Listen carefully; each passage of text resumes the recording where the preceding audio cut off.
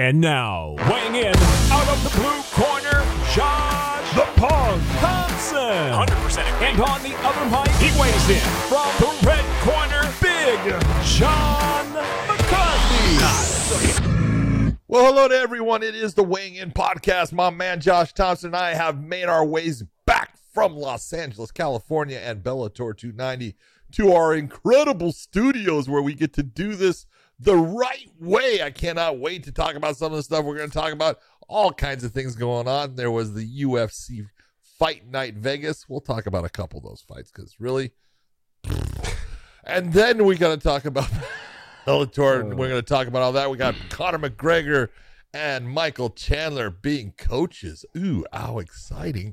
My man, you are looking like a sniper. Look at those glasses. You're almost Steven Seagal-like. You know, we were friends until you just said that comment right there. brother. I love it. We don't go that low. I mean, come on. Dude, if they were yellow tinted, man, you are fucking Steven's baby. You do know brother. I can really fight, though, right? Just want to make sure. I do know there's a difference there. Yeah. I'm a little offended right now. Well, you should be. Speaking of people, right, that have that aura like that about them, I met Jean-Claude Van Damme this weekend, you know, and there's look, I don't like. What a great guy. What a fantastic human being. What a special You want me to individual. kick you in the dick right now? Hey, John, just real quick, before he continues there, could you just come down a notch in that microphone? I know we did a bunch of tests before, absolutely, man. Let me crank this sucker down just a little. Your energy just came out of nowhere and took me off guard. You know, that's the way I do it. Baby. How's that, better? Yeah, thank you. All right, let's go. I just, you know, there's been a handful of people that I've met across, you know, all around the world. And I got to be honest, almost every actor, I think almost every athlete I've ever met were extremely nice. Extremely nice. Like over the top sometimes nice. Almost like, okay, this is a little weird. Kind of that's how nice they've been. Oh, yeah. And I've done charity events with people. But there's been 3 people. It was 2 yesterday, but there's been 3. Oh, you just had, hold it. Well, are we yeah, adding, are we adding to the Thompson list? I've got to add one because off the top of my head, I was like, you know, but he played for my Kansas City Chiefs. Because I met Marcus Allen. I was a huge fan of Marcus Allen because he played for the Chiefs. I met him. He was a little bit of a douche. A little bit of a douche, man. I was kind of like heartbroken. I'm like, man, you're such a good fucking, and I don't want to tell you why, but he just, he had a thing about him. He just was very, very douchey. Okay. Then Barry Bonds, he legitimately tried to charge some child fucking $40 for a fucking autograph and just kind of walked. Well, yeah. I thought that was I can give you stories about me and Barry Bonds. Special stories at weddings. We were at like a charity event, and this dude legitimately asked the kid for $40 for an autograph. Yeah, you got $40. And I thought he was joking, and no, they just walked away from the kid. I was like, wow, I'd heard of this stuff happening. I'd never seen it happening though. I'd never seen it happen, and I saw it happen. I was like, wow. And then last night was Jean-Claude Van Damme. And I have... So hold it. So what you're saying is that JCVD has made the Josh Thompson top 3 douchebag award list. Yeah. There's a lot of fun. I've met a lot of professional athletes, and I've met a lot of actors and actresses.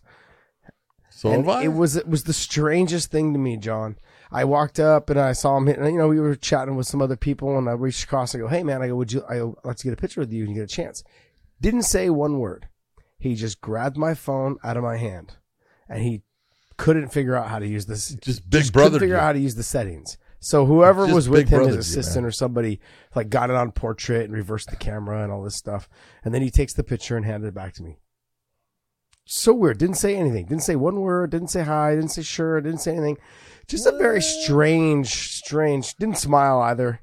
It was a very awkward situation.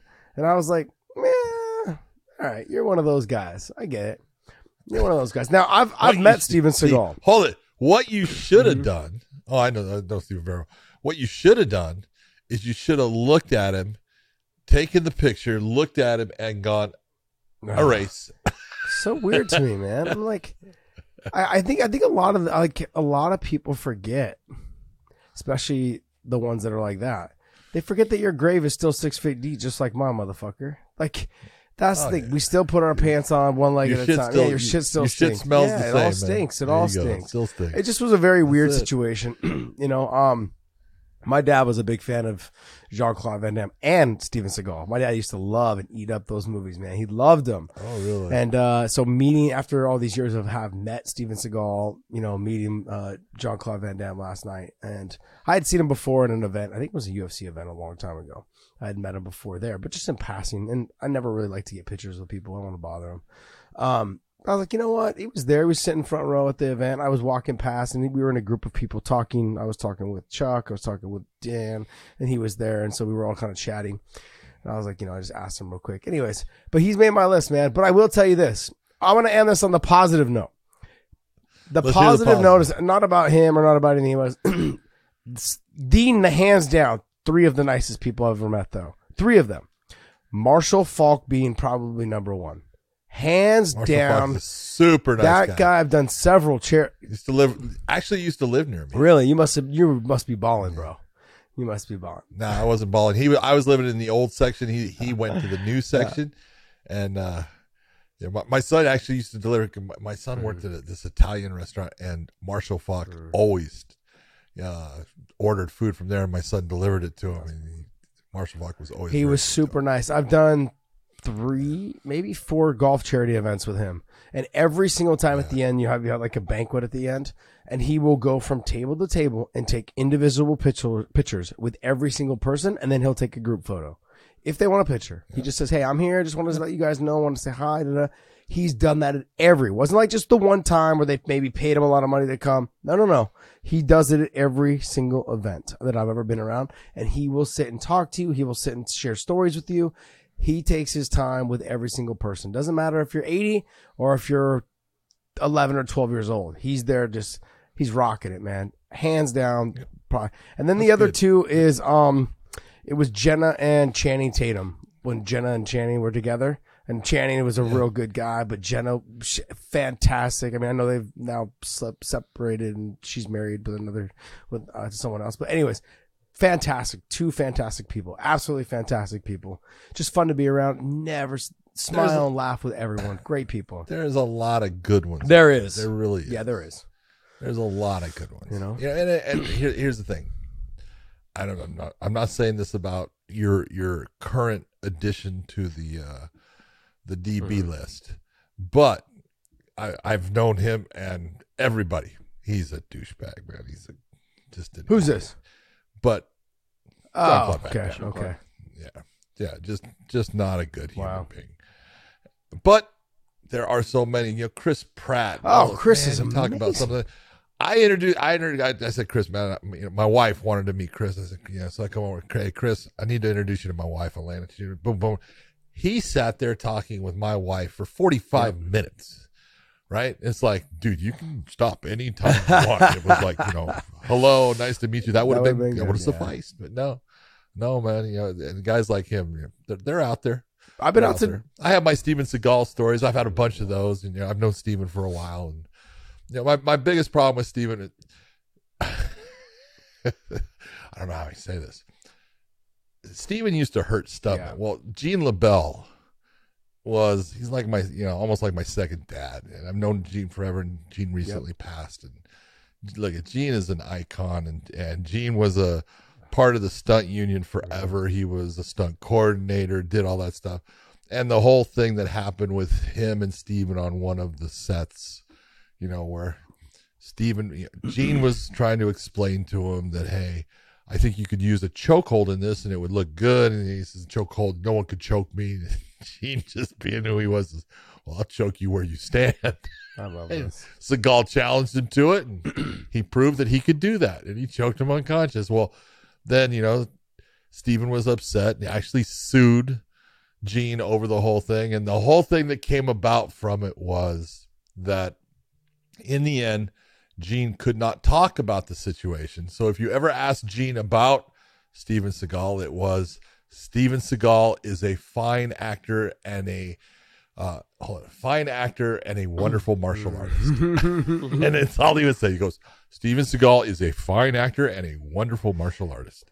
Wasn't that movie scripted around him as Brad Pitt and the Quentin Tarantino movie, something in Hollywood something? Yes. Yeah, Once Upon a Time in Hollywood, right? Where like he beats up Brad Pitt. Brad Pitt character was scripted after. Wow. That's who Quentin Tarantino had. That's awesome. And so a lot like he was supposedly, possibly involved with a murder and stuff. Well, Gene was arrested for murder at one point. Wow. It wasn't true that he was acquitted of it and stuff. But yeah, he had all kinds of. Gene was. You talk about stories, man. He had some great ones and stuff. But Steven Seagal does have one of my Randy Couture stories that I hate to say, but I told Randy, I said, do you realize that you have created a situation where forever, I will have to say Steven Seagal was right. And that was when Lyoto Machida fought Randy at UFC 129 and kicked him with that front kick, kicked him in the, knocked his teeth out basically. And because Seagal in the back before, came to me, and he would, oh, John, how are you? I said, nice to see you, Steven, right? We're talking. And he says, did you see what? And he was talking about Anderson Silva did to Vitor Belfort. And he was trying to take credit that he taught Anderson that kick. And I'm like, stop. Right. I said, and it's like, and then he goes, well, you watch. He goes, Lyoto-san is going to do the same thing. He calls him Lyoto-san. Lyoto-san is going to do the same thing to Randy Couture tonight. I said, well, I'll tell you what. You know what? That was a nice kick by Anderson and everything, but I don't think that's happening tonight. God damn it. As soon as it happened, he was sitting right behind me because I was on the other side of the counter, and he's grabbing me going, I told you. And I was like, motherfucker. Let me tell you a story. About Steven Seagal. So DC gets done fighting at one of his fights. The next day we go and he says that Master Seagal has summoned me to his room. So we all go to the what's it called? The Mandarin Orient hotel and on the Strip. Oh yeah. And oh my gosh, I knew that Daniel Cormier was a fucking ham, but he fucking cheeses this thing up. Yes, Sensei Seagal, Master Seagal has called me. He's calling his assistant. He's just asking him, yeah, so I've been summoned by Master Seagal. Summoned. And then sends his assistant down to get him from the lobby. DC is just fucking eating this shit up. He's like, oh, you guys are just jealous that I'm being summoned by Sensei Seagal, Master Seagal. I was like, oh my God. Daniel, you are such. That's the word I'm thinking of. I'm jealous. Man. You're right. That's the exact. Daniel. He loves that shit though. Daniel Cormier loves that shit. Good. Well, dude, he loves professional wrestling. He loves the acting stuff. That's all right. That's Another good. story with I went after one of our shows with Jay Glazer, and Jay's really good friends with Chris Pratt. And went and had dinner with Chris Pratt and all the guys from Emerging Vets and Players. Chris works out at Jay's gym. Yep, I've been out there for some of the Yeah. Emerging Vets and Players gatherings, and Chris is there, and some other actors and actresses are there as well as Olympians and athletes and football players. Yeah, tons of celebrities and tons of people that are just going through some hard times too.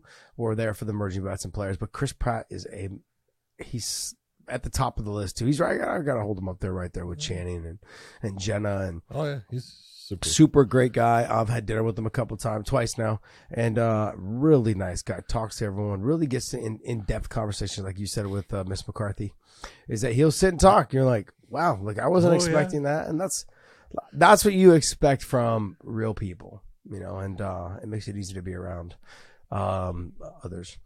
All right, well, hey, you know what? Before we get started, make sure you guys hit the subscribe button. Now, if you guys paid attention to us all the week during the Bellator event, we dropped about 15 shows. They're short shows, but we dropped them on the main channel.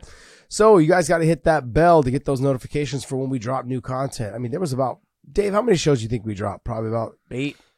Well, I wouldn't call them shows. I'd call them interviews. But we dropped at least 5 interviews. There's a couple more still to go. And then we dropped a live show. We Live did drop feed. a live show. So Yeah. we did a live feed as well. So, I mean, like, if we did the live show, we talked about the fights a little bit. We'll give you a little bit more of a recap. We'll talk more about the behind-the-scenes stuff, I think, for this show on the Bellator, because we did kind of do the breakdown last night on the live show, so I don't want to feel redundant and repeat ourselves. But make sure you guys hit that subscribe button, hit the thumbs up. That helps with the algorithm, and then also hit the bell.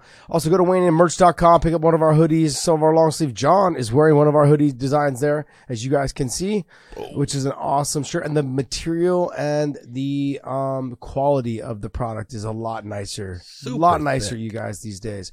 We were using other companies till we got on our feet, and the quality wasn't as good. The shirts weren't as good, but guess what? The new ones are. And we're stoked to be working with this company. So we want to thank you guys for supporting us. John, let's go ahead and get started on Bellator 290, man. That happened in LA, first show on CBS. And I did get some rough numbers. Did about 950,000 views, but that was the average. So that means that they haven't given out the peak numbers and the low numbers at some point. Probably peaked somewhere around 1.3. 1.1. I'd say 1.2. I think think 1.2, that? 1.3 probably. Okay. I'm thinking probably. Okay. Yeah, I think right around the Fedor fight, it probably peaked, or towards the end of Johnny Eblin's fight, probably peaked. Yeah. Should have peaked during the damn Sabaho Masi versus. It Brendan might Wolf. have peaked probably towards that beginning of that second round. Who knows? I mean, they said that it was around the 10 o'clock mark that it peaked. So 10 yeah, o'clock 10 o'clock Eastern. Eastern. That is correct. Yes.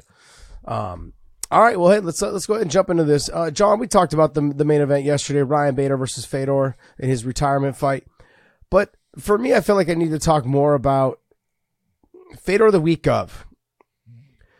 Smiling, more so than normal. Understanding, I think that this was kind of time to come to a close. Understanding when we talked to him in the fighter meetings, the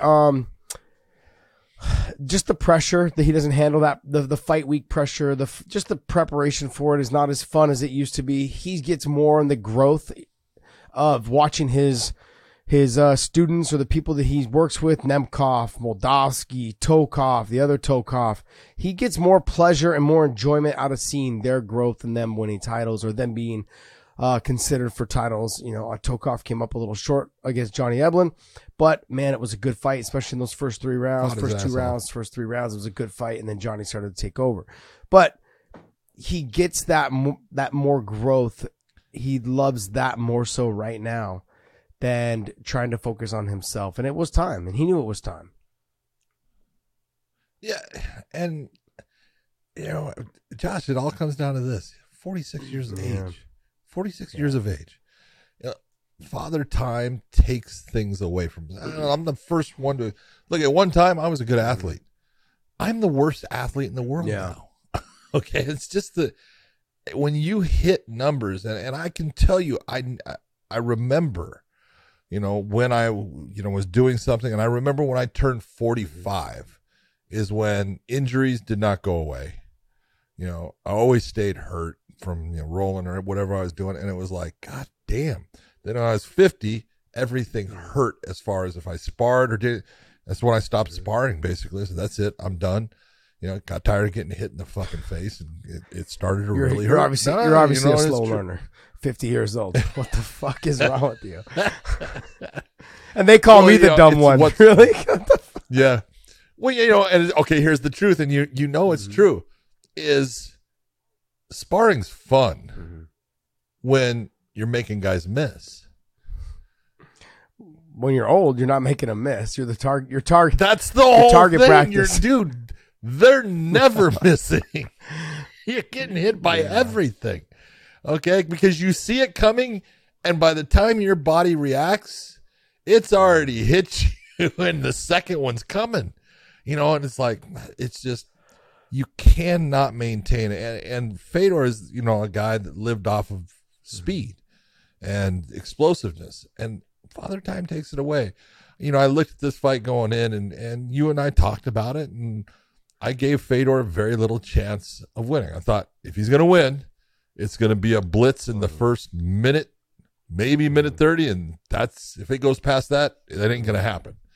You know, and you gave him as much as, well, he can make it to the end of the round, and maybe after a minute's rest, he'll have 30 to 45 seconds of that blitz again. You know, like Ryan Bader is as a heavyweight. I've said it many times, and I've said it to Ryan Bader. You've been there. I said, dude, you need to stay at heavyweight. You are a much better fighter at heavyweight than you are at light heavyweight, and he is, and he showed it. You know, but he showed it against a guy that he should have beaten, and he did beat him. The one thing that I want to say out of all this, look, that whole thing was set up as that farewell to Fedor, and that's great. He deserves it. You have got to, if you didn't like Ryan Bader before, if you don't like him now, you're an idiot. Because, man, I'll tell you what, you talk about a guy who handled being the villain as the champion. He handled being the villain in this. He handled everything as far as, you know, all the media and everything. And he handled it with such class. He stood there, you know, applauding Fedor the whole time, talking Fedor up and how special he was. He showed what kind of person he is that you and I both know. He's a special dude, and he's absolutely got a heart of gold. And, you know, he just showed what kind of classy athlete he is. John, you brought up, you know, when you were sparring at 50 years old and everything hurt, and here he is at 46, still in there doing it. You know, was fighting for the a best title, guys out there, fighting for a title, and crazy. I know it didn't go his way, but you had brought up like, oh, when I was, you know, when I hit 40, like I'm not an athlete anymore, and I'm like, there's things in life, right, that pre-40, I used to stand on top of a chair to like reach things, but now I get up on a chair and I like start looking down, going, fuck, I could fall and break a hip, like it's. Anything after 40, it's the way you get down out of a chair. And when you're 40 years old, when you're under 40, you would jump down. Over 40, one hand on the wall, one hand on the chair, and then you step down one leg at a time. Things just change. I was cleaning out my gutters last summer at the house, and I'm cleaning it out, and I'm thinking, I felt like off balance, like I was going to fall off the roof at any moment, any time. I remember rollerblading back in like the 80s on top of the high school gym roof and jumping from building to building. Now I'm afraid just to walk on the roof because it feels like I'm going to fall.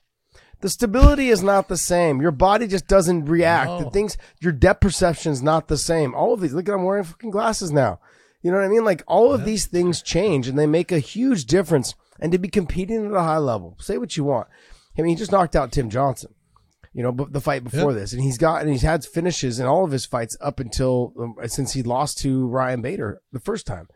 So, and he's finished everyone after that, and then he's come in, and now he's got a loss, and he walked off into the sunset. Maybe not the way that he was hoping, but it was there. Yeah. Let's be honest, and it's part of the sport of MMA and boxing, combat sports. Look, fairy tale endings are just not part of our sports. You know, let's just be honest. It's, you know, and I don't care who it is. You know, you take a look at all of the guys, all of them that were standing inside of that cage last night for Fedor, and you had some incredible fighters in there. Okay, let's take a look at that. All right. Dan Henderson, his last fight, what happened? Lost. Mark Coleman, lost. Randy Couture, lost. Frank Shamrock, lost. Matt Hughes, lost. Josh Barnett, lost. Chuck Liddell, lost. Chael Sonnen, lost. Rampage Jackson, lost. It's where, lost. you know, you just look and Hoist, you go, no, Hoist what's his that? last one? No, his last one he Ken didn't Shamrock. lose, so that's why I didn't pick him out. He fought Ken, right? Huh? Didn't he fight Ken? Yeah, he won. won. That's right. He won. Yeah. But I mean, it's not the norm to, you know, go out as, you know, the guy that, you know, I go out on a win. Fighting, when a guy wins, he just thinks he can do it again too. And man, it's, you know, it's a harsh reality, and it's a mean mistress as far as the way, you know, it goes, but it usually doesn't end with, you know, the pretty picture. But that's a pretty good picture. That's a great right there. picture right there. You know, that's a great picture. And there was a ton of other fighters that were there, but these are the ones that were able to come up into the cage. Just it's honestly, like I said last night in the broadcast, he brought something to the sport when we needed him the most. We needed somebody to represent the sport in class, with class, I should say. And that's exactly what he did. He brought humbleness, dynamic fights, though, that went along with his humbleness, and explosive submissions, explosive knockouts, fast twitch muscles, left himself out of position. He was also not invincible, and I was listening to unbelievable comebacks. Like, that's exactly what it was. I was listening to Luke Thomas and BC, and they brought up a good point. It wasn't like he was invincible. No, he took some damage. No. Remember the Fujita fight? He got rocked with the first combination. Dude, he was on stanky legs, man, just trying to hold on to Fujita. And they come back. He comes back and gets the finish. He had some great fights with the Randleman, the suplex. What about the Kevin Randleman? Oh, come on. He gets suplexed on his head. That freaking just unbelievable. I mean, literally, like there's the picture. I don't know if you pull this up, Dave, but there's a picture of Kevin Randleman throwing him, and his feet are vertical with the ground, or parallel with the ground. Yep. And Fedor's feet are up in the air, vertical with the ground, directly above. Yeah. Where both of them, they're Look at the third picture right there. Look at that. They're both up in the air. And they're both up in the air, but only one's in a position you go, I don't want to be that guy. And so, and Fedor is going down in a way you don't want to be. It wasn't as if he was invincible. Like there's certain guys, you look at certain, I'm going to throw these names out, is Floyd Mayweather. It seemed like he was invincible, never been dropped in his career, although he was. Against Zab Judah, his glove hit the ground. It should have been a drop, a knockdown. And he also, there was one other guy. He got nailed by Sugar Shane Mosley. Yeah, too. But I don't know if he got sat down. He got nailed by him. The ropes kept him up in that one. An early fight he had. That guy had him. I'm trying to remember. Well, Zab Judah had him wobbled, and he put his glove down, and they didn't count it as a knockdown. But him and then John Jones.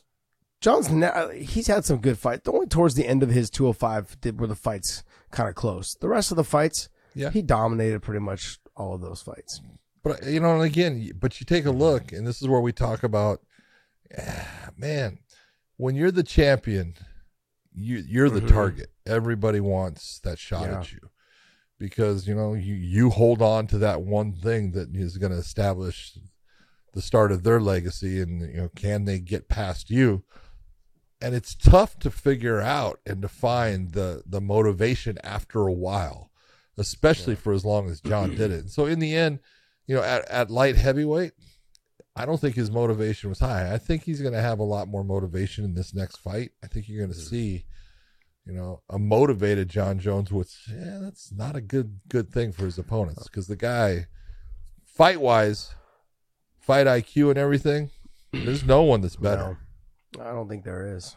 There's a couple guys that are up there, but they haven't fought the level of opponents that he's fought.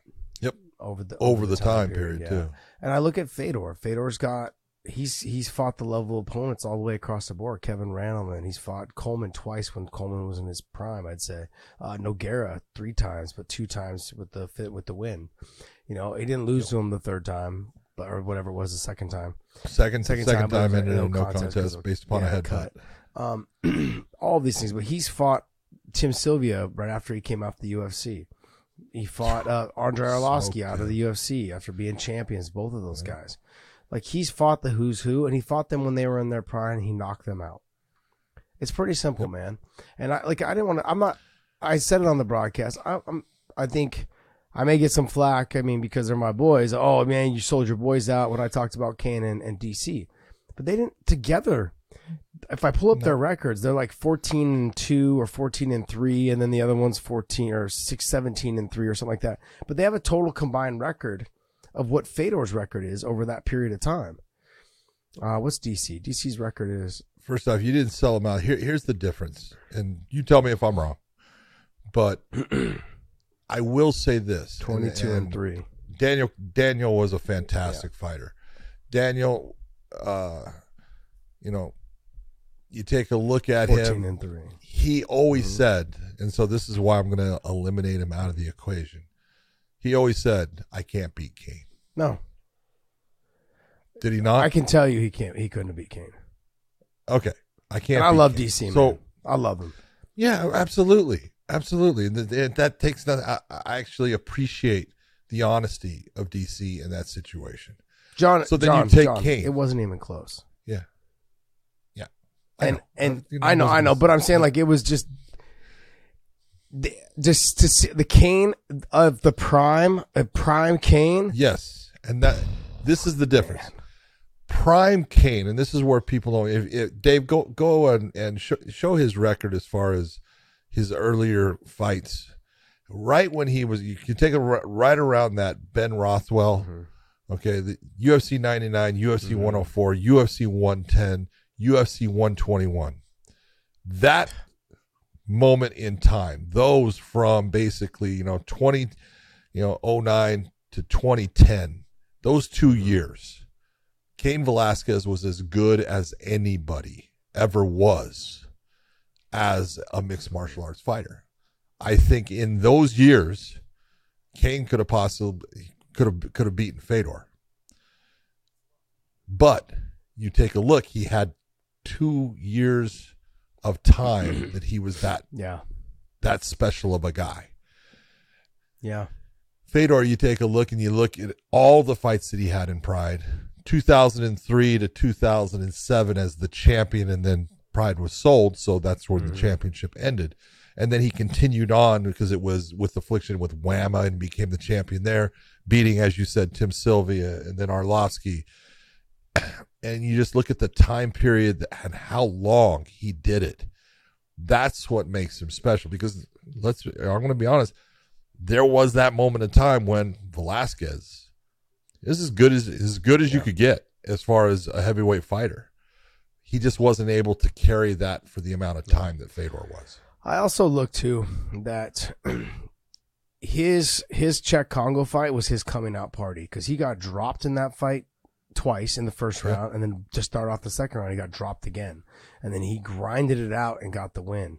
And it wasn't the most pretty performance, but I think that's when he realized, oh shit, I'm human. Like Cain he had been sparring with, it's possible I could be sparring hurt. with Paul Bonatello, he'd been sparring with Mike Kyle, he'd been sparring with DC, he'd been sparring with world-class guys, LeVar Johnson. I mean, there was guys that came in, they were all bigger than him except for DC, but they were all bigger than him. And he was flinging them around. He was out hustling them. He'd spar 3 rounds with Mike Kyle. Mike Kyle would have to get out because he was exhausted. He'd bring in Paul Bonatello. He'd do 3 rounds with him. Then he'd do 2 more rounds with DC of just, touch, because DC was just getting better with his hands and stuff at the time.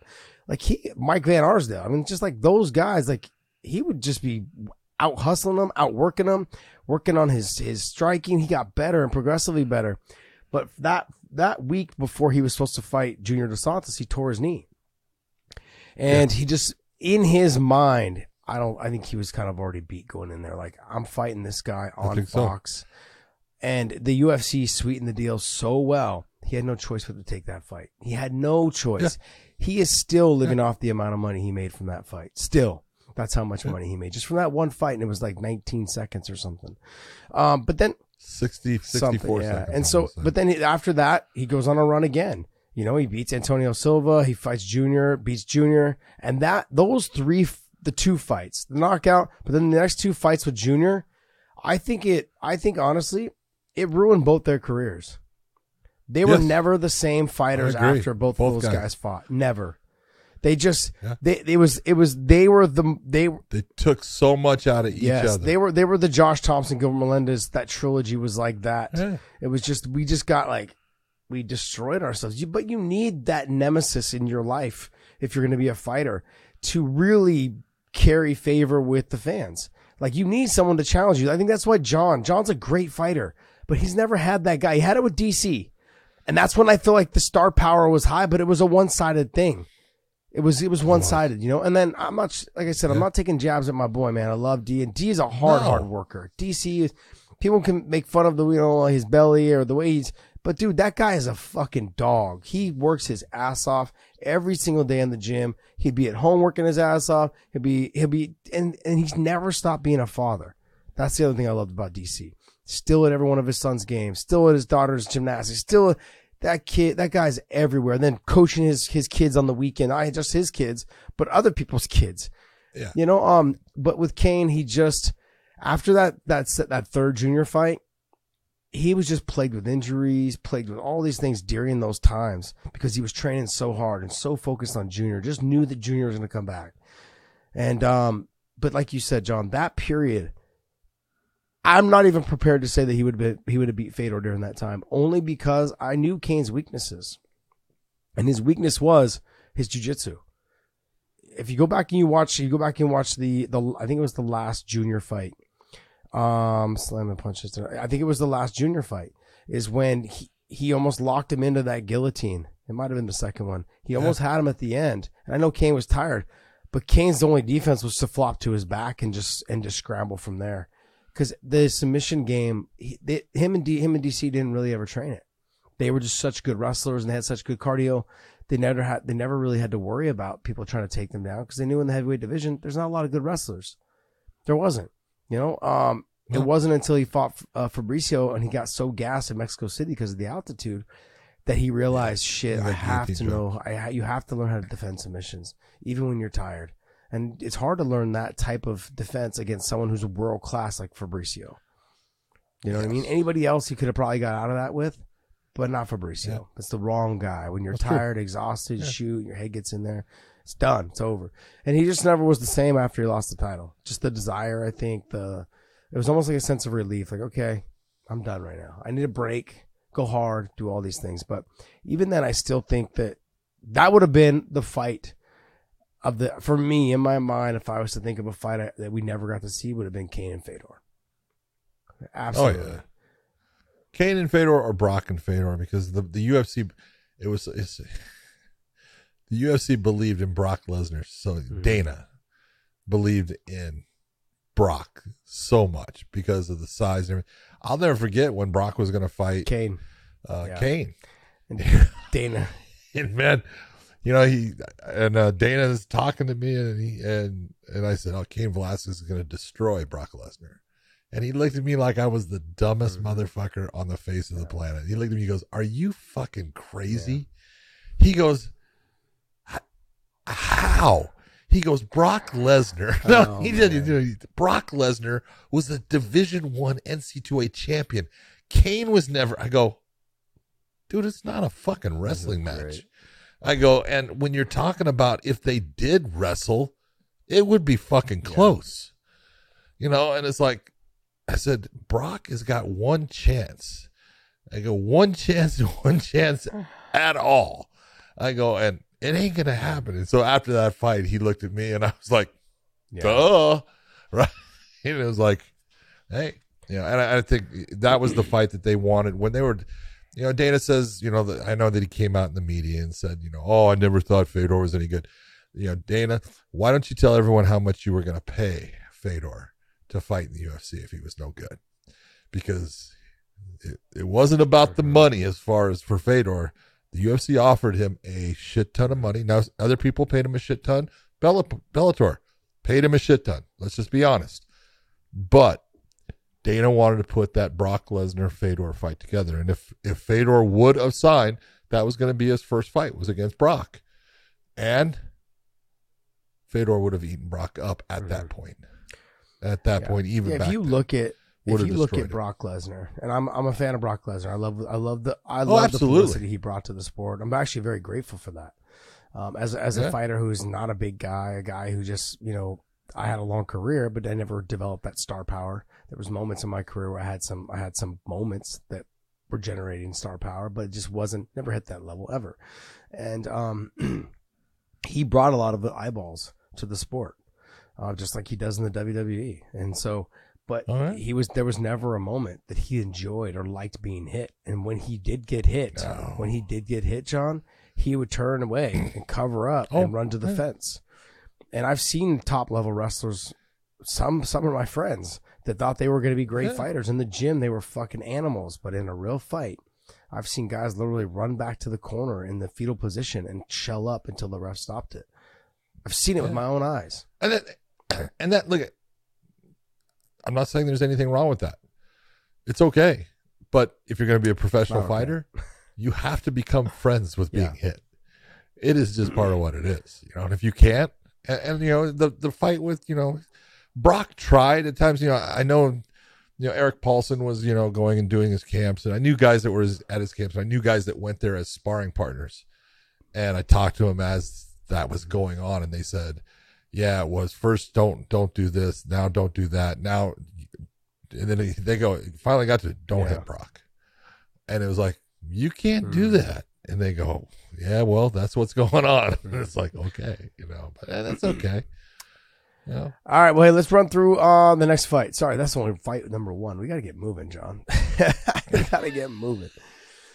Look at Johnny Eblen put on a masterful performance against a really good fighter in Anatoly Tokov. Anatoly Tokov, I thought the first round was close. Tokov really was doing well in the second round.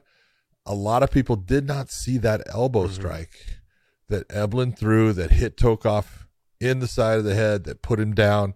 That was the difference maker for me in the why I gave the round to Eblen. And from that point, it was the pace and the pressure of Eblen just started to wear Tokov down. Yeah. And he wasn't able to match it. We talked to some of the judges afterwards, and they were saying, like, we didn't see it from our angle. So I ruled it for Tokov. And I saw the elbow. I saw the elbow hit him right across the temple. He lost his balance, face down, but then he popped back up. He got back into the scramble and all that. He was hurt. But Johnny Eblen right now, I just feel like he's firing on all cylinders. He's really motivated. He's fighting with a chip on his shoulder because no one gave any love. That one comment that Gegard made, I don't even know who this guy is. That really changed, I think, his mindset. That got his attention, and I mean, he still brings it up to this day. When I talk to him, he's like, he's like, all these guys are gonna know who I am by the time I'm done. And I'm like, you're on the right track right now, man. But let's talk about something else. I want to spruce up the division. Luke Rockhold was there in the audience, and I know there's been conversations with him and Scott Coker. I know, and I also know that he wants to box, which Coker and Showtime Sports and everyone else, or Showtime Boxing, is all 100% okay with. And he can still fight MMA. Now, there's fights to be made with Luke. Now, I'm not saying I want to see Luke fight all these young killers, but I do want to see him fight Gegard. I do want to see him. That's the one. Gegard was there too. I didn't see him, but I did see that he was there. Yeah, Gegard was there, and they were kind of like, this would be good. And it would be fantastic. They never faced off when they were both in the UFC. And it would be a great different weight classes. Strikeforce, remember? Because he was the champ at 205. Well, when they were in Strikeforce, Gegard was fighting at light heavyweight, which is crazy. He's tiny. He was doing it, and Luke was the middleweight champion. When Luke was actually, I think, bigger than not a little bit either, a lot bigger. Yeah. But there's fights to be made there. I'd like to see Fabian Edwards and Luke Rockhold. I think that'd be a fun fight. I think that'd be a really good fight. And then you put him also too with again him and Vancinas would be fireworks. Luke and Vancinas would be fireworks. But I think that Vancinas needs one more fight. One more fight before he gets to Johnny Eblen. He needs to get back in the rhythm of things. He's got to get that timing down, that fight timing down. But Johnny's like, look, I'll fight whoever. Doesn't matter. But I look at the guy that's on the roster though. But he's also his teammate is Dalton Rasta. Dalton Rasta he's making big gains, making big jumps, and I don't know, man. Brendan Ward called him out at 185. I'm like, that was kind of threw me off. And I did. Well, it did. I as soon as he said Hercules, I was like, you're talking about Dalton Rasta, and I was like, he's a middleweight. You're fighting at welterweight. What are you talking about? And so I kind of just let it go.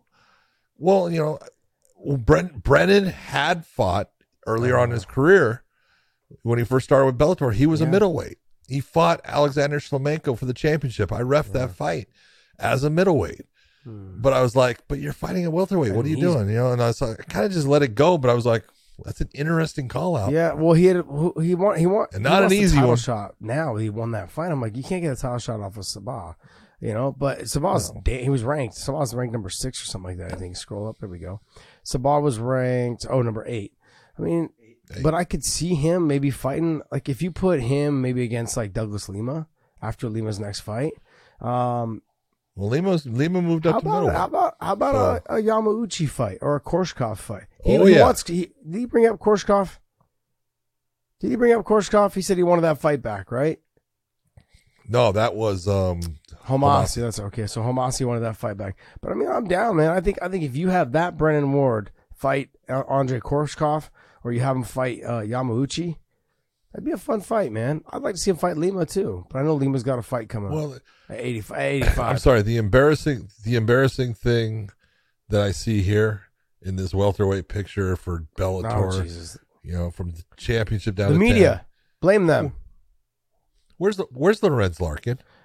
Oh, I thought you were talking about the other thing. Kyle Crushman just lost to Jalil Willis, and he's still ranked. He's still ranked ahead of him. I know. That was their last fights.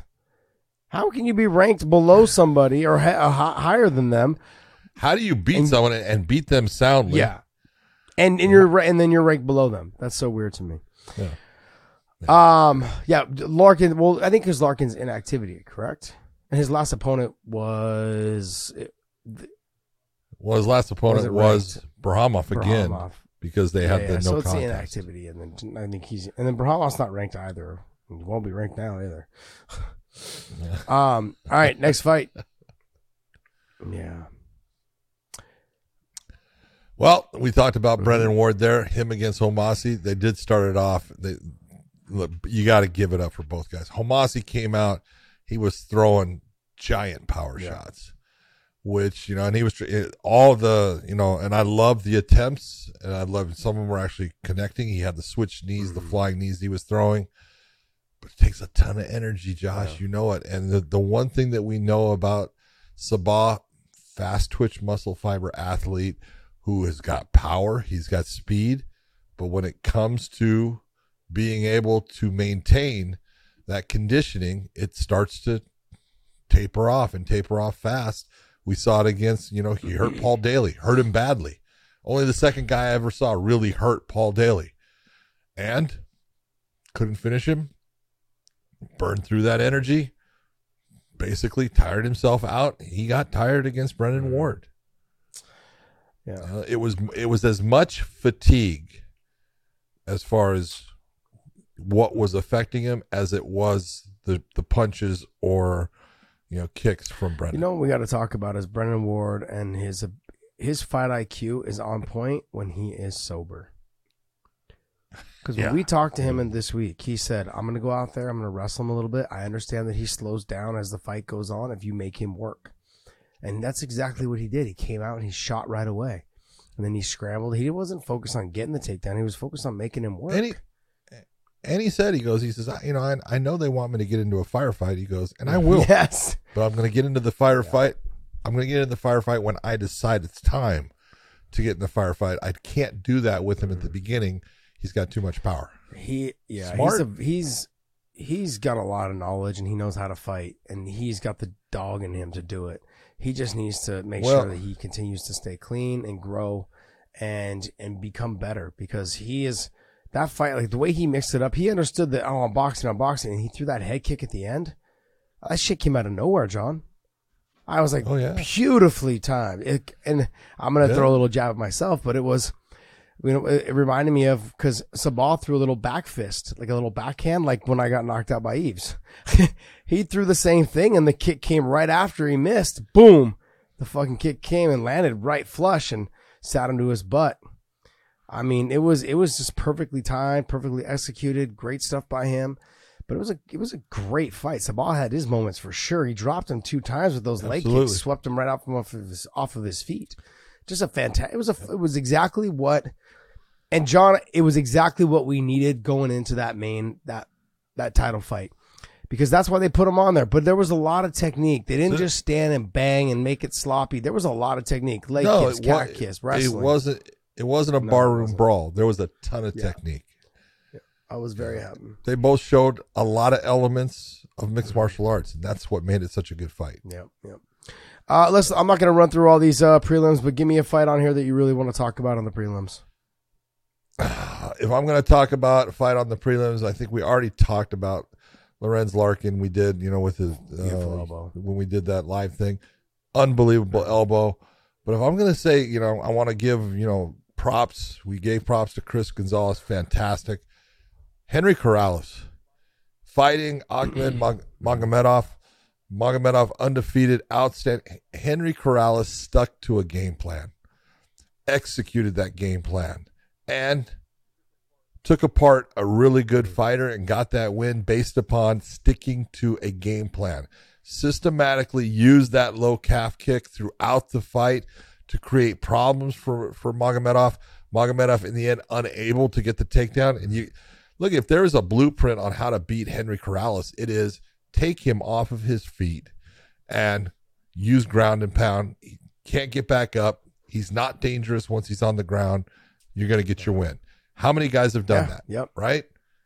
Well, he goes to fight ready with Henry Corrales. I'm sorry, with Henry Cejudo and Angel Cejudo. And look at what's happening, man. Dude, he had some moments. His defensive wrestling was fantastic. Yeah, I agree. I Great agree. performance. What I want to see more out of Henry, though, is, and I understand why, is when you know you're fighting someone who wants to wrestle you and take you down, you try to keep it to a 1-2 shot. Yep. Is that when he lands clean, though, you got to throw the third no matter what. You got to throw it. And he had moments where he landed a clean, hard shot, but then he just stuck to the 1-2, just to the 1-2, or the right hand left hook, or the left hook right hand, or the 1-2. It was you've got to when you feel it land clean, uppercut left hook. When you feel it land clean, you got to throw the third, no matter what. Even if you don't think it's going to land, throw it, because 9 times out of 10 it does land. It does, and so you got to throw it. And he could have potentially had moments where he could have maybe got him out of there. Who knows? You never know. This is the fight game. But I think for fans at home, you're like, man, just throw the third. I want to see this potentially get even better. And so Henry's got to get out of that a little bit, but I understand why he did it for this fight. All right, let's go. We're going to go into the UFC now. We're going to talk. Look, there's only a couple fights out of the UFC we're going to talk about. We'll talk about the main card and then 1 or 2 fights probably on the prelims. But that's pretty much about it. So you have, what is this one called? 68?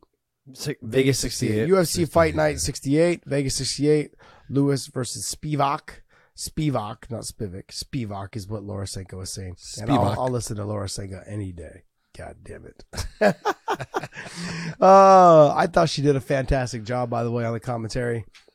She did fantastic. Yeah. I thought it was kind of funny because I tuned in. I was like, hey, who's that? Oh shit, that's right. It's Laura tonight. That's right. So good for her, man. I'm happy for her. John Spivak versus Spivak versus Lewis. But is it not weird? It was. It was weird. Not weird. It was weird. Well, but it's also weird that I have 2 guys from England in this, John Gooden and Bisping, and then we've got Laura. It was like, okay, this is a completely different commentary team than you would expect, but they did a great job. I agree. She did a really good Spivak job. versus Lewis. Lewis on a skid, I think, of 5 fights now, or 4 fights, 4-fight losing streak. I think it's 5? 4. I think it might be 4-fight losing streak. That's what I was thinking. I mean, honestly, I don't know. When I look at how Spivak got this fight to the ground, and the rest is history. Beautifully done. What he did was, and I don't understand why fighters don't use this more, because I use this thing all the time. I didn't have to use it so much in my fight as much as I use it in the gym. And I would do this to Habib. I would do it to John Fitch. I would do it to Koscheck. I would do it to Swick all the time. It's as soon as you punch and you get to the clinch, right away pull on the lat and try to hit that foot sweep. It breaks their balance. And then if they go to posture back up, you can either just pummel back inside and push them away if you're trying to escape, or you can do what Spivak did, and he just stepped across on the other side. When they go to fight and stand back up straight, you step across, go far side hip toss. Beautifully done. And we've seen guys try to throw Derek Lewis before. It didn't work out for them. This guy, he made it look easy when he did that toss. Oh, dude! As soon as he loaded him up on the hip, it was like, he's going for a ride. Yeah, I mean, he was up and down and with Derek Lewis left and right. Derek just needs to work on his wrestling in terms of how he gets back up, how he doesn't get back up, all of these things. I mean, every time he fell, I saw a couple of times he fell directly on his face. I was like, oof, that didn't look good. So when I look at this fight, I expected more out of Derek, coming in shape, looking lean, looking a lot better. But the end result is, if you don't know how to wrestle, man, you're going to have a hard time. And to think, the guys like Curtis Blades, guys like John Jones, these guys are coming in the heavyweight division. You've got Moldavsky who can wrestle. You've got Brian Bader who can wrestle. The heavyweight divisions has never been stacked with good wrestlers. And the ones that have been good wrestlers have normally been the champ. Have done well or been the champ. They've normally done very well. Kane, DC, I think any guys that can wrestle and wrestle well, in the heavyweight division, they have a really good chance of becoming champs. We'll see. Yeah.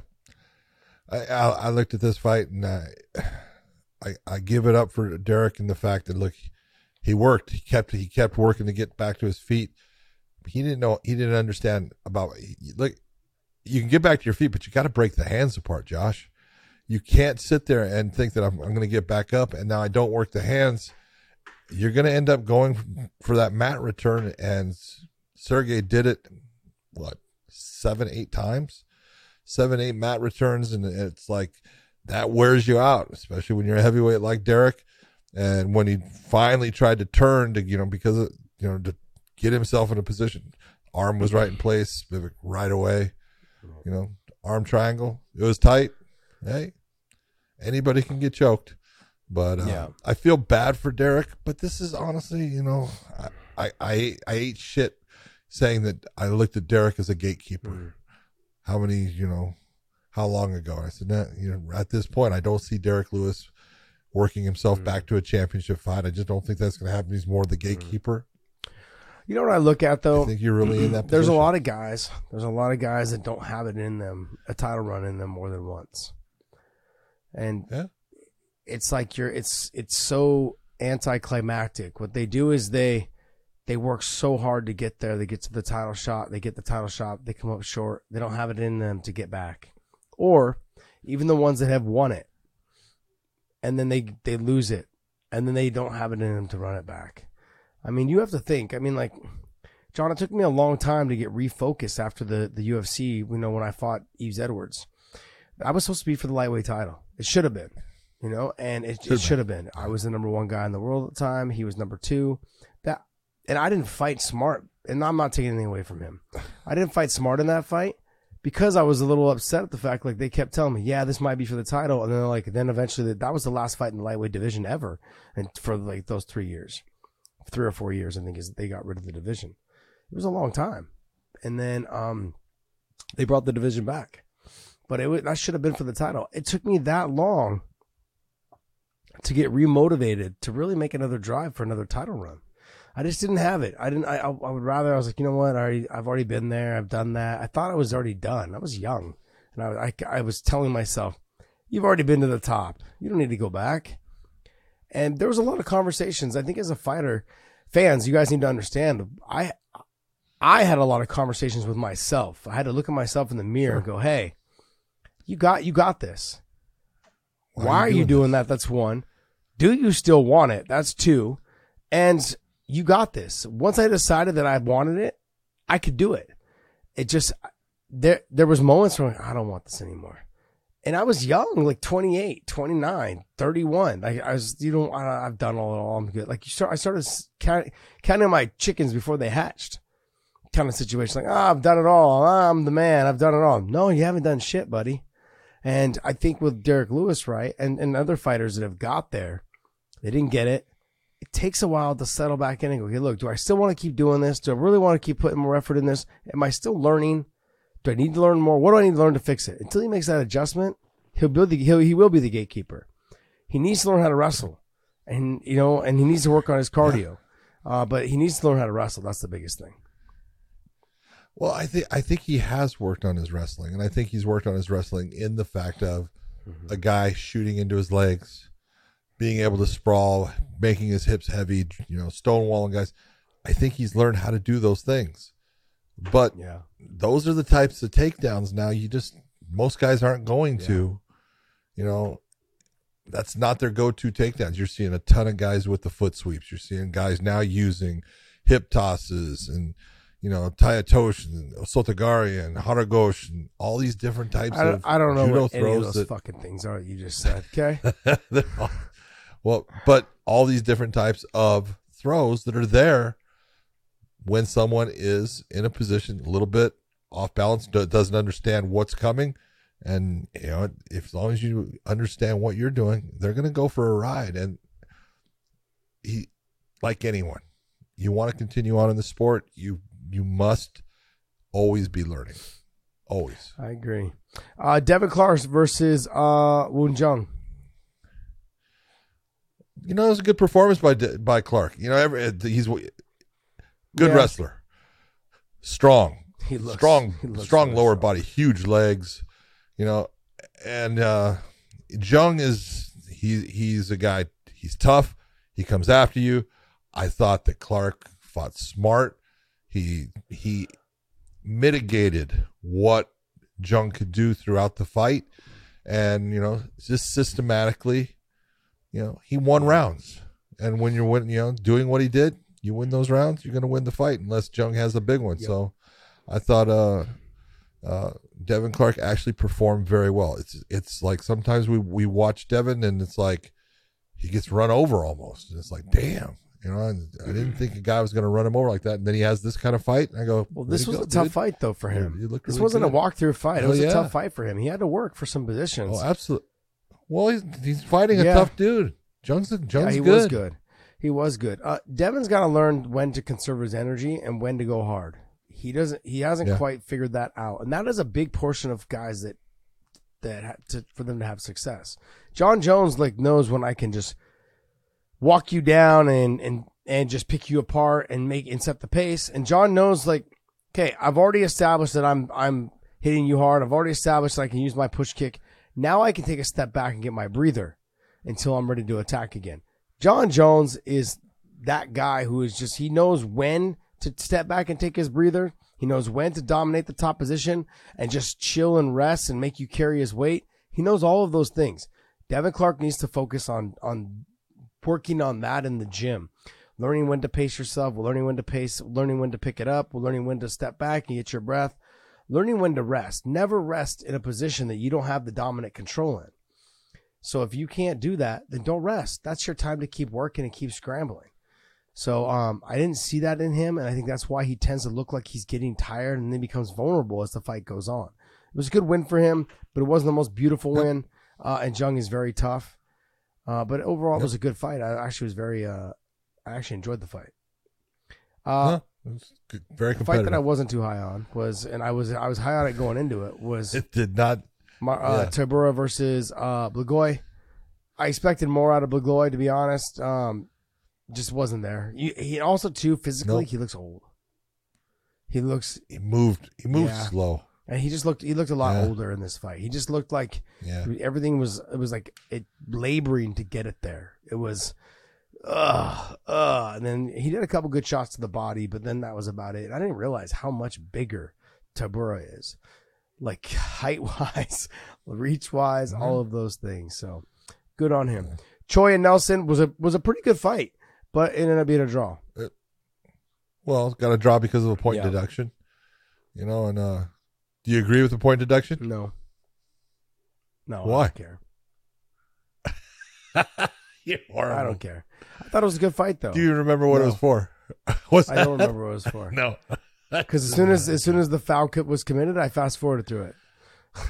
That's why. No. We didn't have much time to watch. It was a headbutt, and he used his head, and you can't do it, man. And it was the right thing to do. Unfortunately, that was the reason it ends up being a draw. But that's Choi had a fight that he should have won, that he gave away. Don't be stupid. I got it. Let me see. Okay, we got Fugit. Is that how you say it? Adam Fugit versus Yasakure. Kinoshita. Okay. What's your thoughts? Dude, again, using ground and pound, use big elbows. I always say, if you get someone in position, don't just sit there and throw punches. Elbows create problems for referees, because elbows you hear, you can actually feel it through the flooring of the octagon or the cage. You actually feel it if you're the referee, and you see the reaction of the fighter, and they're quicker to stop fights based upon you going towards the elbows than you ever doing punches. Just the truth. I don't know how you say his last name. Fugit. He just fucking ate up that head kick though. And it looked like Kinoshita or whatever it looked like he was going to be dominating this fight when it was on the feet. He took some shots and delivered big shots. He threw that head kick, rocked Fugit. He ate it. But then when they hit the ground, Kinoshita had no answer for the grappling. None. No answer at all. And this is where you look at, you go, smart. Look at you. You were starting to really fall behind in the stand-up. I mean, you were doing fine in aspects of it, but the better shots were coming from your opponent. You weren't landing the good shots, and it was just starting to add up. You got to change. You got to change the momentum. You got to change the fight up, and that's what he did by taking the ground. It was obvious that his skill set there was better than Kinoshita's. So that's the way you're supposed to fight. Put the fight where you're strong and your opponent is weak. Mm-hmm. All right. Any other fights on here you want to talk about? I actually want to talk about this one more. The Nakamura and Kazama fight. This Nakamura kid, he doesn't give a shit. He just walked down and took shots, delivered shots, very accurate. I never heard of this kid, but I was very impressed. I look for him. I know he's going to have a hard time with guys that can take shots and deliver them back, but I got to be honest, John, I was very impressed with the way he was composed, but he put the pressure, that constant pressure. I know it didn't get out of the first round, but he was slipping off line a little bit and landing hard shots. He looked really good. So Yeah, could you imagine him against a guy like Giannis? Yeah. I mean, I think he needs a little bit more he has a little bit ways to go. Oh yeah, but this is I'm encouraged when I see young kids like this come up. I'm excited when they know they look. I've got power. I've got good stand up, and let it fly. I don't know how he is on the ground because we didn't see it, but on the feet he was very accurate and he was willing to take a shot to give a shot. So. No. All right, well, that's going to wrap up our UFC, 68 is what it was? UFC Fight Night. 68 from the Apex in Las Vegas. All right. And not John, Dave, what do you got for us, man? Any news? Yeah, I know we talked about it a little bit on the live, but let's just get some, we on the podcast, we can riff a little bit more. So let's get some thoughts on this Chandler-McGregor thing, especially after Tony had tweeted that he was expecting to get this tough endeavor, and obviously that didn't happen. So what do you guys think about this? 170, by the way. Oh, it is 170. I'm letting you. It's at 170. Absolutely. Connor's not getting down to 155. And Michael will chase the money. He's a dog like that. He'll chase the money. It doesn't matter where it goes. He'll chase it. Yep. You never know, man. You never know. Maybe Michael will be better at 170. The weight, he cuts a lot of weight. He cuts a lot of weight. I mean, I've seen, but he does it well. Yeah, he does. But he does it well his whole life. Yep. Connor at 170, and we had a chance to catch up with Dustin Poirier, and he thought Connor would probably be able to take him because Chandler's very hittable, which is very correct. Chandler is hittable, yes. and Chandler also likes to get into a dogfight. But at a point though with Chandler, now everyone knows that I've said he's the dumbest fight IQ fighter in the world, but for this one fight. You think he'll get it together? No. I would love to think so. Michael has that, for whatever reason, in his mind. It's more important to be exciting than it is to win. And in this fight right here, it's the dumbest idea ever. Because if you get the win, what does that mean? You probably get a second one, which means you can do what Dustin Poirier did when he got the win in the second fight that he and Connor had is, oh, you want me to fight him again? Good. Let's talk about how much we're going to make now. And you put yourself in a position to make great money because Connor brings big money. And if Michael Chandler was smart, he would work on his wrestling. He would just hone it to a fine edge and be able to put pressure and take the blueprint that you saw from Khabib and use that blueprint to beat Connor and get that win. And then you want to be exciting in the rematch, go ahead. Yeah. I don't care. But you're talking about retirement money. Well, look, it's a lot for these fighters. I know several other fighters that were offered this deal as well. They were offered to be the coaches there, but they don't make it very enticing. They don't give cars anymore at the end. And, but they're offering you, we'll give you $50,000. Well, it's $50,000 for 6 weeks worth of work, 6 to 8 weeks worth of filming. And you're away from home. Most of these fighters have kids. They go to wife. And if they've got kids that are in school, you can't bring them with you. So, sure, you can fly home on the weekend, but I believe you got to fly home on your own dime. Yeah. You do. So if you're the coach, you're like, man, it's got to work around what you're looking at, what your life schedule is. And we know that I've known that some of the other guys that were offered, like, yeah, it wasn't worth it, man. 6 weeks away to make $50,000. And I can't fly home really on the weekends because there is some filming they want to do. Normally they're at events, whether it's like concerts or whether it's, whatever, there's always events in Vegas. So let's just, anything, but it's a long time to be away. It didn't matter wherever Conor wanted to fight, Chandler was going to follow. If you want to fight at 70, sure. If you want to fight at 85, I'll fight you there too. Chandler's chasing the money, which is whatever. I get it. Yes. I understand. Like, you're not going to do this forever. But hold on. What's wrong with nothing wrong with it. Nothing wrong with it. Okay. Nothing. I'm not complaining about that. No. Okay. I agree with you on he needs to get this win. He needs to get this win because that second fight will be more valuable. Way more valuable.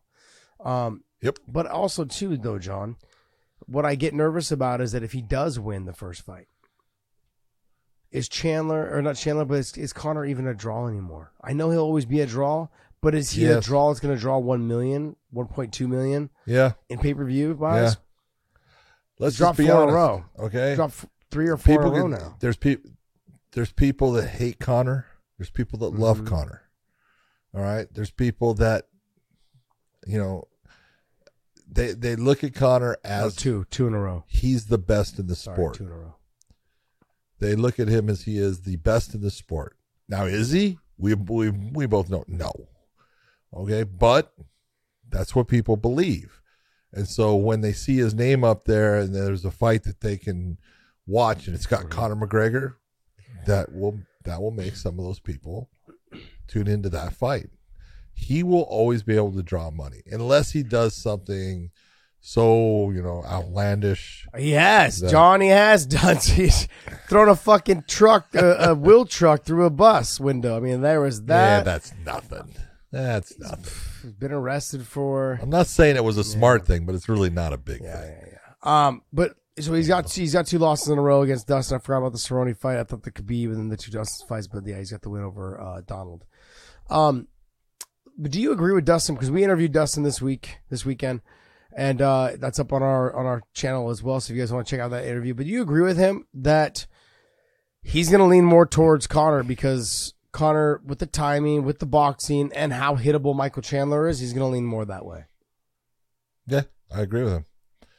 Based upon knowing how Michael fights and what I believe he's gonna do, and then what Conor has, I think Conor has lost a little bit of that speed and timing that he had. You take a look, and Dustin said all the things that I've said before. He goes, look, he's longer than people realize. I've said that. He will sit in a range where his opponent doesn't think that he's within range, and Conor will prove, yes, you are. He's long. He extends well. And he's always in balance as he does it. And his timing is outstanding. And when you talk about having good timing, that makes you fast.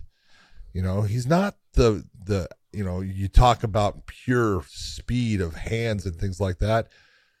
There's a lot of guys that have faster hands.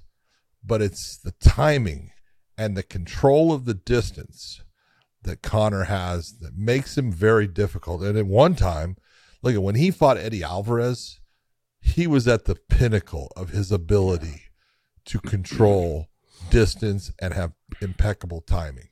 You look at what he did in that fight, it was like, just picture perfect. It was poetry, and can he bring that back? Yeah, he can. The guys that are going to give Conor trouble are guys that step within that range. All right. Guys that Dustin. a guy that will step within that and bring that fight into that boxing range, that Conor now can't control that distance where he's not getting hit. He's going to have to take some to give some.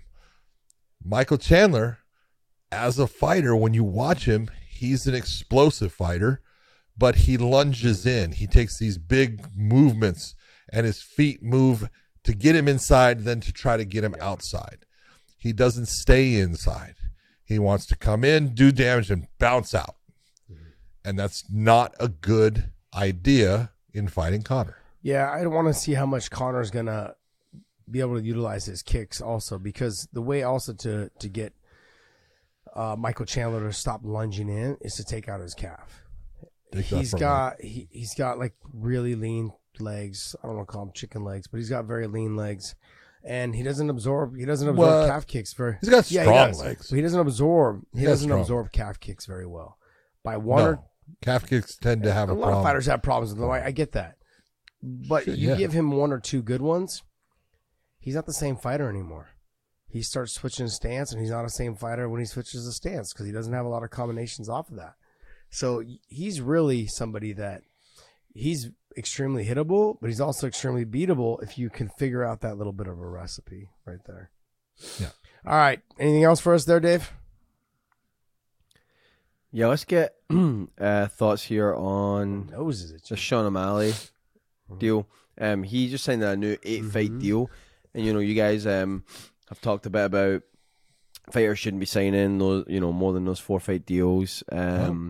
Sean O'Malley comes out and says he signed an 8-fight deal. Here's his quote: "Even if I fight Aljo next, I don't get pay-per-view points. That was something I talked about in the negotiations. I tried to get it, pay-per-view points, not being the champ, but it didn't fly. But I will say I did re-sign with the UFC, a very gracious contract that I'm proud of. I offered that. I asked for this. They said no. They said yes. I said well. They said ha. A bunch of stuff. I'm very happy with it, and I truly don't think any manager that I could have went in there and got me what I got. Well, even if you did get what you thought maybe would have been more, it would only cover their percentage, so it doesn't matter. Like if you get a manager, right, and you go in there, you're only going to get a little bit more, and it barely covers their percentage. So there's no point of having a manager if you're going to fight for the UFC. I'm strong on that deal. I'm strong on that stance. Now the benefit of having a manager is so you don't actually have to have a bad relationship with Dana White. Let your manager have one.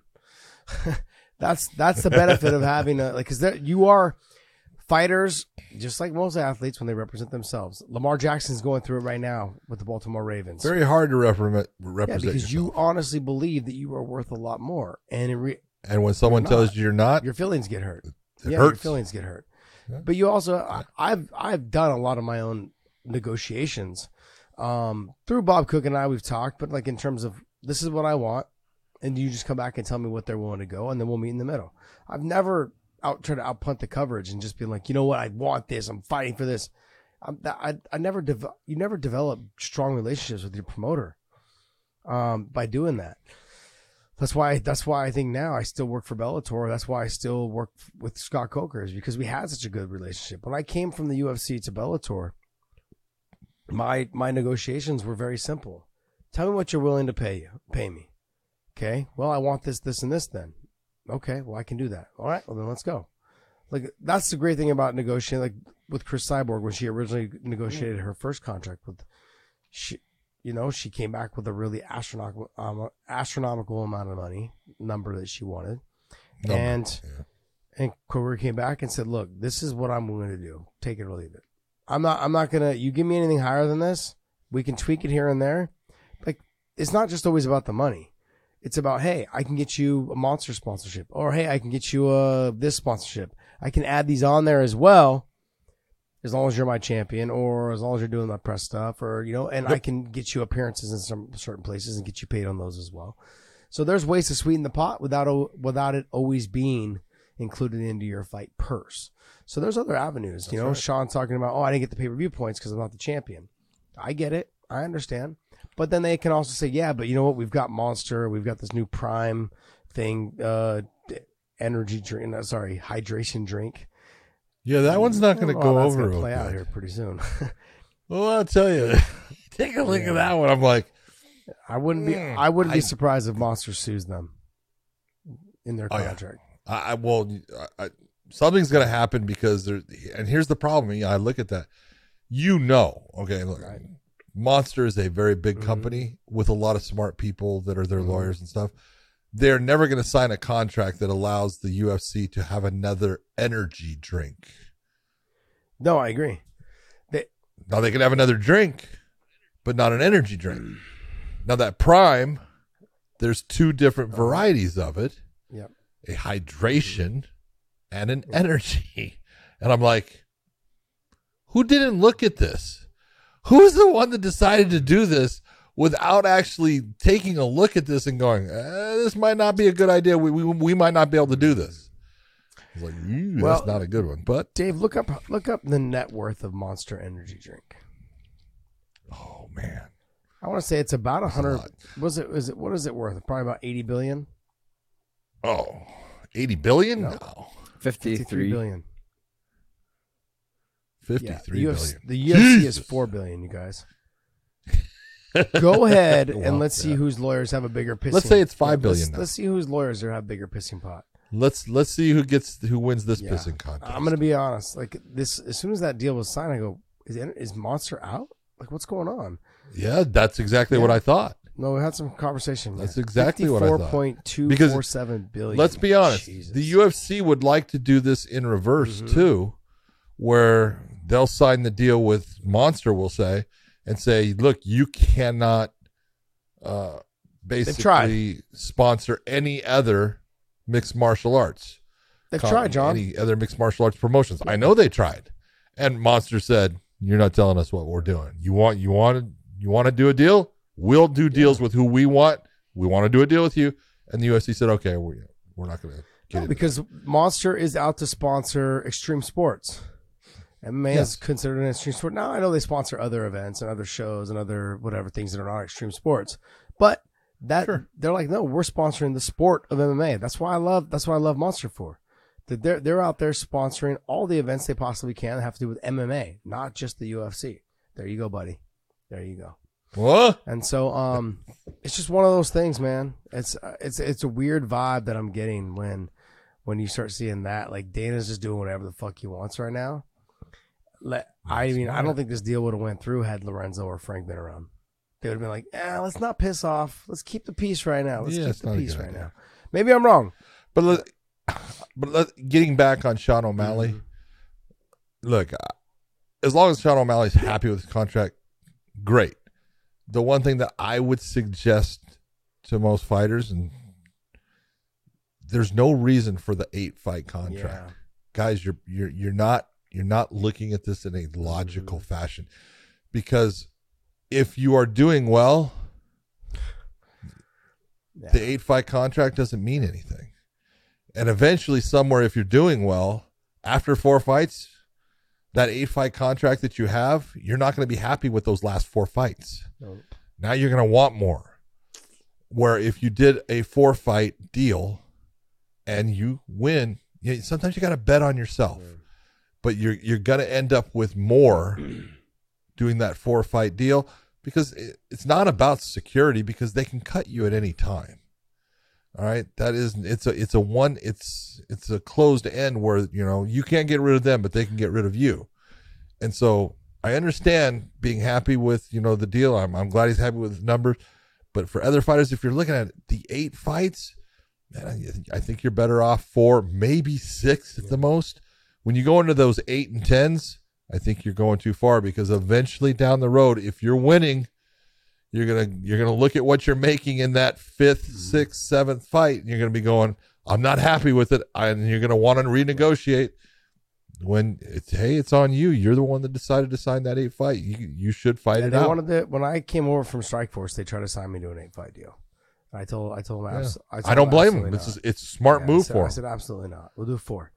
And they were like, and they hummed and hawed. And I was like, well, then I'll just not come. Like, I'm fine with not going. I was on my last fight of my contract, so I was like, I'm good. And they're like, no, we were trying to re-up you. Want to pay you more? And I'm like, yeah, but I don't want to do 8 fights. So I was like, I'm just figure it out. There's no reason for the 8-fight deal, John. I agree with you. Now, you see it all the time in other sports where these guys sign like a 10-year deal. Like Patrick Mahomes signed a 10-year deal. You know, That's different. It is different, but it isn't different because in 5 years, the value of him, if he wins another Super Bowl or two, it's going to be higher than it was. It's going to be higher than it was. And also, too, they raise the salary cap every 2 or 3 years. They raise the salary cap. Yeah, but see, understand this. In that, when Patrick Mahomes is signing that, there's a certain part of it that is a guarantee. Yeah. No, I understand that. Now, not the whole thing, but there's a part of it. And even if he gets hurt, he's getting that money. If you don't fight the fight, you're not getting the money. You're right. If you don't fight the fight, you're not getting the money. But there have been fighters that have been able to negotiate it. Maybe he should, I don't know if he did or not, was able to negotiate a no-cut clause. Gilbert Melendez, when he went over to the UFC, he signed a 10-fight deal, but they couldn't cut him until after 8 fights. There's a no-cut clause. I want to make sure that I'm guaranteed this amount of money. And he was happy with that contract. And so he went over there. I mean, he had 8 fights there, and then they were able to release him or cut him whenever they wanted to after that. So, but it's after the 8 fights is what I believe it was. And he got paid pretty good money for those fights. Good for him. But that's a long time, man. Not a lot of fighters have that negotiation or that power to negotiate a no-cut clause. Well, that's Sean true, does. But you also have to understand the way that Gilbert Melendez got that was he signed not a deal, but he got an offer from Bellator, and there was a no cut in that. So they had to say, well, we'll match that, and that's where he got it. Can you imagine though? We would have seen Michael Chandler, Will Brooks, Gilbert Melendez. We would have seen those fights had he went over there. Been great, man.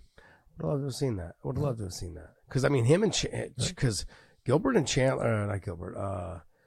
Gilbert and Chandler would have been a great fight. Brooks, Gilbert and Chandler would have been a great fight. The two of them, the wrestling takedown defense, the boxing, the combinations back together. That would have been a great fight, man. Awesome. All right, well, I want to thank you guys so much for listening to us, supporting us. And make sure you guys hit that subscribe button, hit the thumbs up and the notification bell because we drop shows all the time. Look, we're doing another one right now after we just did one yesterday. And we did a bunch of interviews throughout the week. Many? So go back. I said 15, which was a big fucking lie. But it was somewhere around like 5 or 6. But I've been known to exaggerate a little bit. At least that's what the ladies say. All right, my man. Well, hey, man, go to weighingInMerch.com. Pick up some of our apparel there. Got some new designs that are up there and hoodies and all the other types of sweatshirts that we have available. So check it all out. And hats are on full display on the new website. So weighingInMerch.com. Hit that subscribe button, guys. Thank you guys so much. And Big John, take us away. Hey, tune in Tuesday because the Punk and I will be getting after the upcoming pay-per-view fight between this guy named Islam Makhachev against Alexander Volkanovski, the man, the myth, the legend, the number 1 pound-for-pound fighter in the world. Soon to be Islam. We're going to talk about that. Does it go out of 3 rounds? I don't answer till Tuesday. Dave, don't. I'm screwing this fucking dog here. You shut the fuck up. He's and trying to screw the pooch. You just sit there and hold the tail up, buddy. I'm doing this. Okay. Does it go out of 3 rounds, John? Does it go past 3 rounds? Does it hit the championship rounds? Okay. I don't think so. The next thing is, did you see his interview with Daniel? Him and Volkan and Islam. And Islam has some of the greatest lines. People need to learn to appreciate his sense of humor. He's like, brother, Australia, they don't have wrestling. It's like they don't even have wrestling. And then Volk says that he was on the national team for wrestling. He's like, what wrestling? This is Australia. Australia has no wrestling. He's just so great, man. So great. Well, I love it. You know what? It's nice that at least that you know who Islam is because there's this guy named Dana that forgot his name. Did you see that one?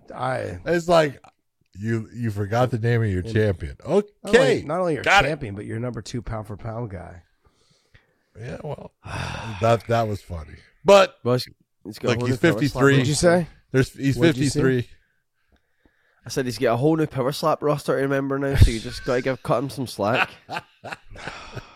Yeah, that power slap. Okay.